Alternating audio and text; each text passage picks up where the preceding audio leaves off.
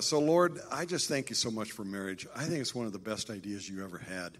It was the first idea you had because when you saw Adam, you said, it's not good for this guy to be alone. And I'm going to make someone who is going to be equivalent to him, who can stand together face to face with him and deal with life together with him. That's what it means to be a helper. And I thank you, Lord, for that. I thank you for the helper that you've given me. She is the best woman I've ever known in my life. Thanks, honey. Amen. And I'm the best man that she's ever had in her life. No, God said that. God told us that, and You did. I didn't believe him. I really thought he was just trying to be nice to me. But anyway, so Deb. Well, it's a pleasure to be here. And, there are so many marriages in here that I have known for many, many years. And we're honored that you're here tonight. And for those of you who haven't been married as long as we have, or others in this room, Norm and Vicki, how long have you guys been married? 43. Rick and Becky? 43. Rutzes? 49. And that's just the tip of the iceberg. But you know what? Marriage is this thing you grow in your own whole life. Doesn't make any difference how many years you've been married. It's something we all grow into because it's about being conformed to the image of Christ. And there's something about in marriage that really gets your attention about how un-Christ-like we can be or how Christ-like we can be in marriage. So I just want to thank, although they're in Hawaii, I want to thank Pastors Kurt and Emily for having a night like this. It's really important. And I think as you've seen from Matt and Kim, and they did an amazing job, and thank you for being so transparent, my goodness, that marriage is something that there are seminars, there are Bible studies, there are books. If you walk into a bookstore, you can see the marriage area, and it's just full of all kinds of resources. It's an important aspect of our life. And, we have just a little time here tonight, so we decided we really had to focus on, we thought, what God was speaking to us about. And so we thought about the word seasons, and that kind of resonated with us. And right now, we're in a season. You're all in a season, no matter who you are. There's some season that you are in right now. And right now, we are trying to figure out what season that is, because for the first time, I'm not working. So we're trying to figure this out. I don't know how to do this yet. I'm having fun trying to figure it out. But as a married couple, this is a new season. Even though we've been married almost 40 years, it's a new season for us. So the scripture is full of references to seasons and times.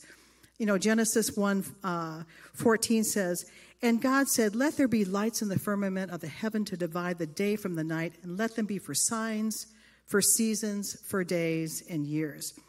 Of course, we all know Ecclesiastes.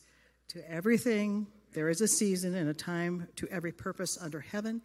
And in Daniel, it says, "And he, God, changes the times and the seasons. He removes kings and sets up kings. He gives wisdom unto the wise and knowledge to them that know understanding." In the New Testament, times and seasons refers to the Greek word chronos, which is ordinary, day-by-day time. And then seasons is the word kairos, which is appointed times. And the appointed times are the ones we're always supposed to pray in. The word says, pray always or pray at all times. Well, it's at kairos times. And so we're praying right now. We're asking God, what is this season we're in? Yeah. And what are we supposed to be doing with this? Because where do we go? What are our next steps at this time? As Deb said, we're approaching our 40th anniversary. And Pastor John Stalker did our premarital counseling, and he's the one who trained me to do the premarital counseling that I did. And that's why they're still together, because Pastor John, did a good job with me and Deb. And amen. And, I think that I just saw something on Facebook the other day. They just hit 57 years. Was that right? Yeah. And they're, they're living the life and reaping the harvest of their prayers and living in accordance with their faith. And it's just an amazing thing to watch that and see that happening. So if you ever attended Res, you would hear Pastor John say, "Whatever Linda wants, Linda gets." Right? And then you would see all the men frown. And you'd see the women smiling. Yeah. But what they didn't see was you didn't see Linda on the front row, and her lips were going, whatever John wants, John gets. Mm-hmm. Because in Ephesians 5, it says, submit to one another out of reverence for Christ, wives unto your own husbands. And mutual submission is me. When I submit to Deb, I put her need for love above my need for respect. And when she submits to me, she puts my need for respect as a man above her need for love. And under Christ, we're able to do that because we have His grace and we have His Spirit. We have His Word to guide us in doing that. Do we do it successfully all the time? No. Sometimes we blow it. And it's usually me, but I'm going to teach you 5 little words, guys, that are going to be very important to you later on. Well, we learned in our premarital counseling in Ephesians 5 was our basis for Christian marriage. And there's a whole bunch of stuff in there. We can't even get into it. We don't have time. But one thing that we've learned over the last 40 years is that marriage is not a sprint. It's more like a marathon. And if any of you have ever run a marathon, you know that you've got to prepare. You have to put effort and purpose into what you're doing and prepare properly in order to do it. And so as we've gone through the seasons, we were just kind of coming up with names for our seasons. And we're not saying everybody has these seasons. You can come up with your own names. And so there was the dating and betrothal season. And then there was the honeymoon time. Our honeymoon, we started in Hawaii. And so we've been back there once. We went back there on our 25th. No, was it 25th? Yeah, well, somewhere around there. And then we have this family building time, child rearing. We had to get our kids together, and because I came into the marriage with 2 little preschoolers, and she came into the marriage with a pre-adolescent girl, then we had one together. So we've got hers, mine, and ours. And they're all ours, though. They're all ours. There was a bad joke. Career building, empty nester time. We just ended that one, and now we're kind of moving into this phase where we don't know what we're doing. And looking back on our foundational years as we were preparing for this message, we were thinking about all this stuff and what was happening. And I think the most important thing that stuck out to us, that we were each in covenant with God. We were each believers. We were born again. And we knew that. That was so important to us because we didn't want to be unequally yoked, as it says in Corinthians, where you are a believer with an unbeliever. Now, if there's anybody in the room that you're married to an unbeliever, or you're married to someone you think is not as fervent in their faith as you think they should be, just chill. Give it to God. Yeah. Let God take care of it. That's what the Bible says. It's not your job to fire your mate up. It's your job to love them and to treat them with honor and respect. Just the culture of honor thing, I really, really believe in that. Yeah. So we made several commitments to one another before we ever spoke vows to each other, and we want to talk about a little bit more about that right now. Well, Bill mentioned earlier that we were in covenant with God in Christ, and the covenant aspect of marriage is something that is really lost in today's culture. People talk about contracts, agreements, but the word covenant is kind of lost its full meaning and what the potential of that word really is. I found kind of a good definition of it. And so what is covenant? How does it apply to marriage? And once in a covenant, how do we address the challenges that 2 imperfect people bring into a relationship?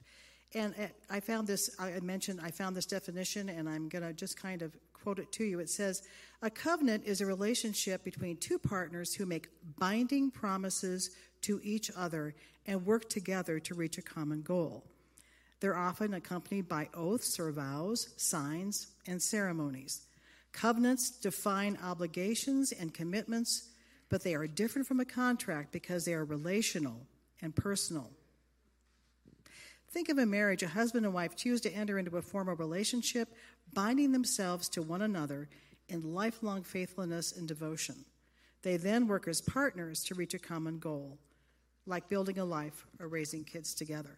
So a covenant is not something to be taken lightly. And although I think it's great when people write their own vows, and they have to adhere to those vows. We have the old vows, the old-fashioned traditional marriages, to have and to hold, and to cherish in sickness and in health. And all those things are part and parcel of life. And when you're in a covenant relationship, it's different than a contract. You don't simply walk away.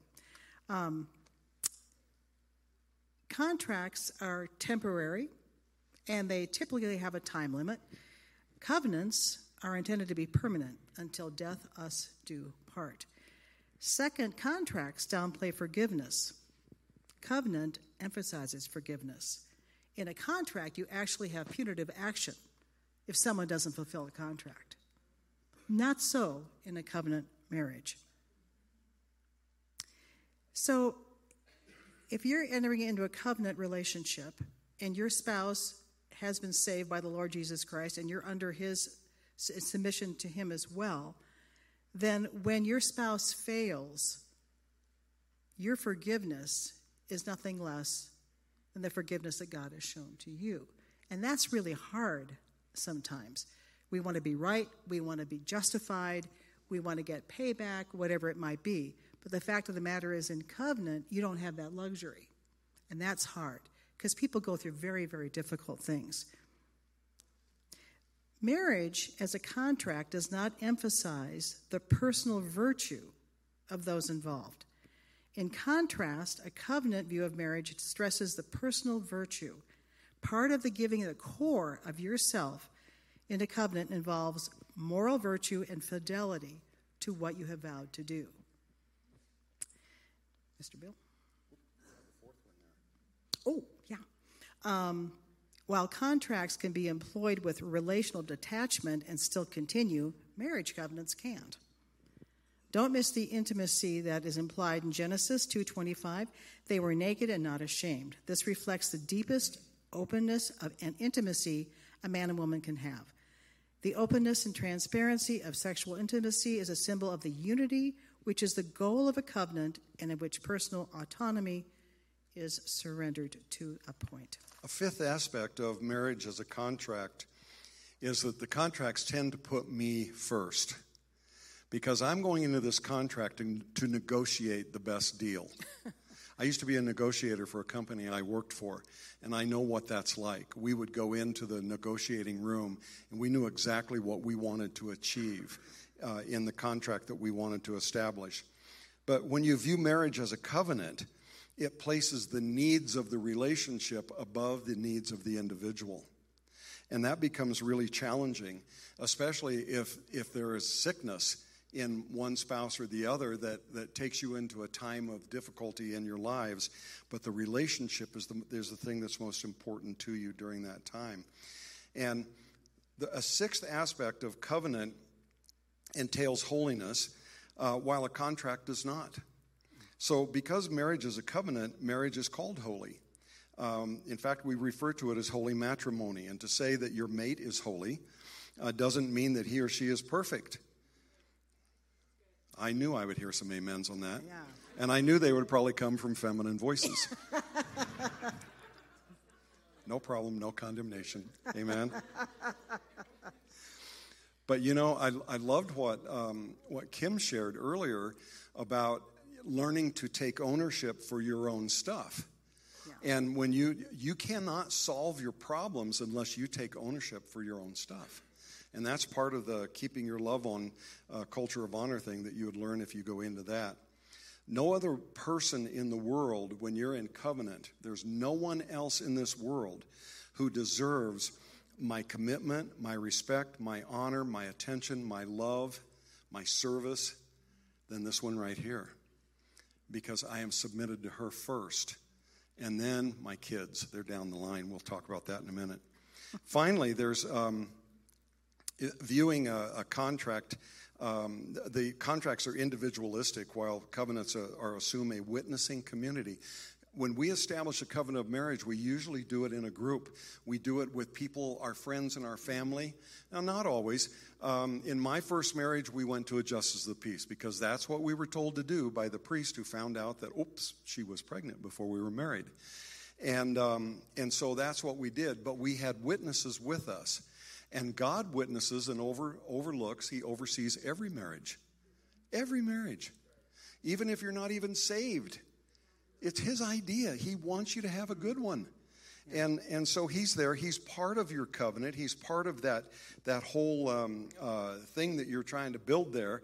And we just want to, I got off my notes there for a little bit. But anyway, let's get back on here. And so marriage is a covenant, not a contract. Marriage is intended to be a commitment to which we maintain trust and fidelity until we're separated by death. And in a covenant, we put the needs of the relationship ahead of our own needs and humbly serve one another just as Christ serves the church. The covenant is so important. And how do we keep our marriages strong in times of change? The fact of the matter is, marriage in God's plan, I believe, is a form of spiritual warfare. And it speaks of unity, a reflection of oneness, and a foreshadowing of what is to come in the marriage supper of the Lamb. And there is an enemy who wants to bring disunity, isolation, and discord. Jesus said he came to give us life and life abundantly. So when we have that in our marriage, it's so important to reflect that kind of thinking in our marriage. Under the big C of the word covenant, we have two other words that are kind of paradoxical: constant and change. So in the seasons of life, this can vary from person to person. So what are the constants in a covenant? Well, basically, we learned after we were together for a little while that change is a constant. If you don't learn how to adapt to changes, my sons came back from, we had two sons who went in the Marine Corps, and they would come back and they would teach us a Marine term. And if I was complaining about something, my son would say, well, Dad, you just need to adapt and overcome. There you go. So we use that with each other. Deb, you just need to adapt and overcome, So right now, we're adapting and overcoming right now.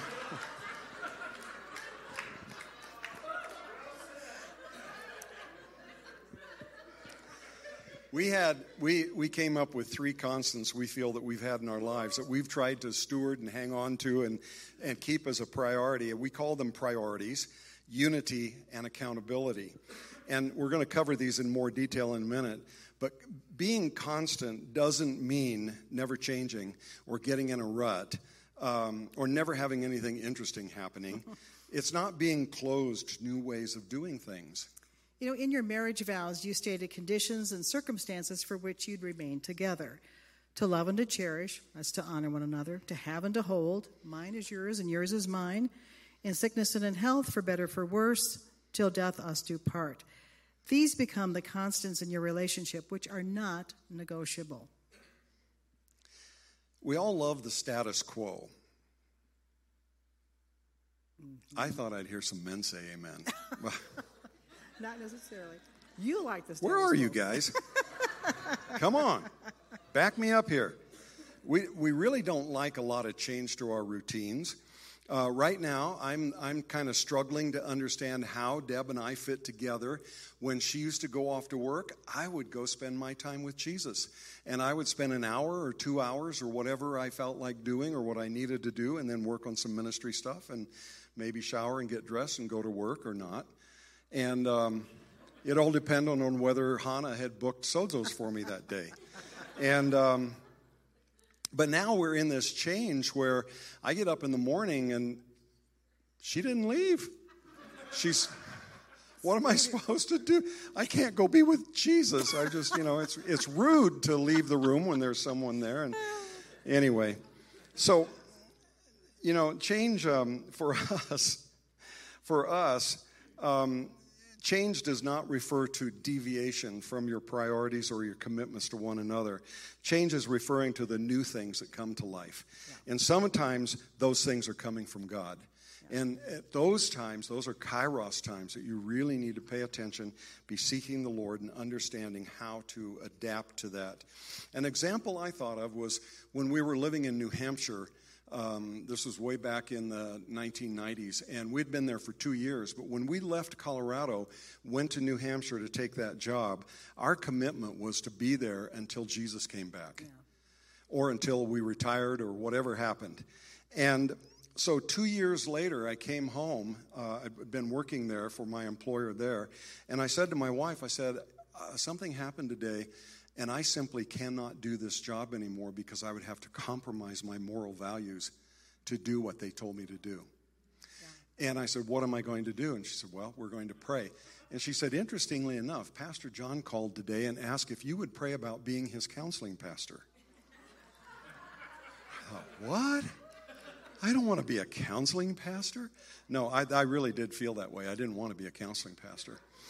But we prayed, we sought the Lord. That was the direction he was taking us. Yep. So how did we do that? Okay, priorities. We put God number 1, our spouse number 2, our children number 3. And I've told people over and over, if you will keep number 1, number 2, number 2, and number 3, God will help you work out all the rest.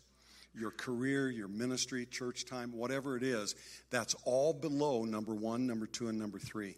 Do not let your job move into 3 or number 2. Because anytime you do that, it keeps pushing its way up to take that number 1 role. Yeah. And if you get in that place where your job is number 1 in your life, you're in real trouble. Yeah. And there should have been some amens there. Yeah. So we were committed to this, and we also committed to each other before we ever spoke vows. Deb asked me one night, she said, did you fight in your first marriage? And I said, are you kidding me? German and Irish? We were like oil and water. And I said, did you guys fight? And she said, oh yeah, we fought all the time.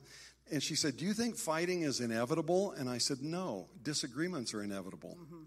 We won't always have the same opinion. We won't always have the same feelings about things. We won't always want the same thing. But we don't have to fight about it. And we defined fighting as calling each other name, making judgment statements. You never, you always, you're just like your mother. Well, you're just like your mother. And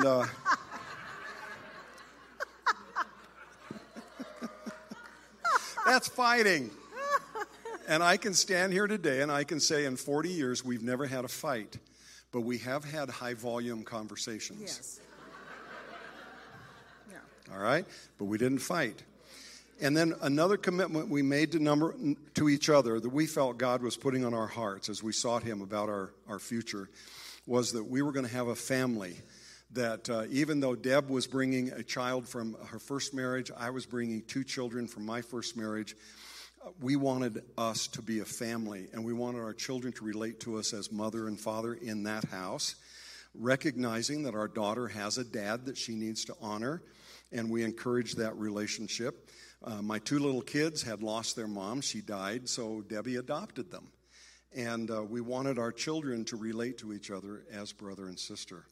So during the past 40 years, believe me, we have been tested. We have an enemy, and he doesn't want you to be happy. He doesn't want you to live happily ever after. But I think we've had more happiness than sadness. Amen. We've been more blessed than not. Amen. So we made some mistakes. Of course we did. And we found out also throughout this whole trip that God is faithful, and he always gets us back on track. Yeah. Now, we've only got a couple of minutes, so I'm going to try and rush through this if I can. The other 2 aspects, unity and accountability, were really important. And because unity is in the Godhead, there's unity there. There's distinct people in who can figure that out? It's always been a mystery. But it was important for us to be in unity. And so when we had major decisions, we would pray through until we came to a sense of agreement. Sometimes one of us would cave in just because I don't want to talk about this anymore, whatever. But that isn't the right way to handle it. Because God always has the answer. And if you press into the Lord and say, Lord, we need to come to agreement on this. Because if something goes wrong, it's not going to be, well, it was your decision or it was your decision. No, it was our decision. And we carry that responsibility together in the marriage. It's real easy to point fingers when you say, well, I didn't have anything to do with that decision making. I'm not talking about the little things in life, but the important decisions. You need to hang in there with the Lord, come to an agreement, and be in unity. Accountability. We are accountable to God in our relationship to one another. It's kind of like that wonderful triangle where you have God at the top and you've got the spouses on either side. You know, a triangle is one of the strongest forms in nature. If you think about it, you have the top of your triangle with God at the top, and you've got your two spouses on either side. When pressure comes to any one of those places, the forces are shifted away from that to a different point. If I'm under tremendous stress, I know that my God and my husband is going to be there for me. Okay? So I have that knowledge of knowing that God is above me, my husband's by my side. We're going to get through whatever it is. So we have accountability to each other and also to other people in our lives. You need to be accountable to other people. I mean, no man is an island. But the idea is that if we're in trouble in our marriage and there are people who are holding us accountable, then they can walk with us through that. That's what the body of Christ is all about. We're supposed to be here for one another. And so accountability is really important. So we've also learned some pitfalls to avoid. There are some pitfalls. We've got 5 more minutes, Deb, because Leslie told me to go by my watch. Okay. Let me fix that right now. Pitfalls. The first one, I don't want to spend a lot of time on this, but many, many years ago when we were first married, I was really religious. And this thing about putting God first and church and the Word and all this stuff, it had come out of my experience pretty much in the 80s. And so religiosity is a killer. And if you are religious, get a sozo. I'm serious. God is not religious. No. Boy, He loves you so much. And in fact, your religiosity might be really hindering your relationship with Him. It definitely hinders your relationship with other people. Amen. And if I was religious with any of you, I'm not going to, but any of you back in the early 90s when I was a young counseling pastor and I wounded you religiously, get over it. Forgive me, because God's already forgiven me. And don't come tell me you forgave me. Please don't do that. It's between you and God. The second thing is a pitfall is bitterness and unforgiveness. These things, these two little guys work together to absolutely destroy your heart. You cannot love someone unconditionally if you're bitter or unforgiving toward them. Yeah. And in 1 Corinthians 13:5, it says that love keeps no record of wrongs. So if you've got a record of wrongs, you need to go to the cross and dump it, because Jesus bore all those wrongs, all the ones you committed and all the ones that your spouse and other people have committed. You have no right to hold someone accountable for the wrong they did, because only God can do that. I want to give you 5 little words that you really need to remember. You can write these down, put them in your phone or whatever you need to do. And this is how this works.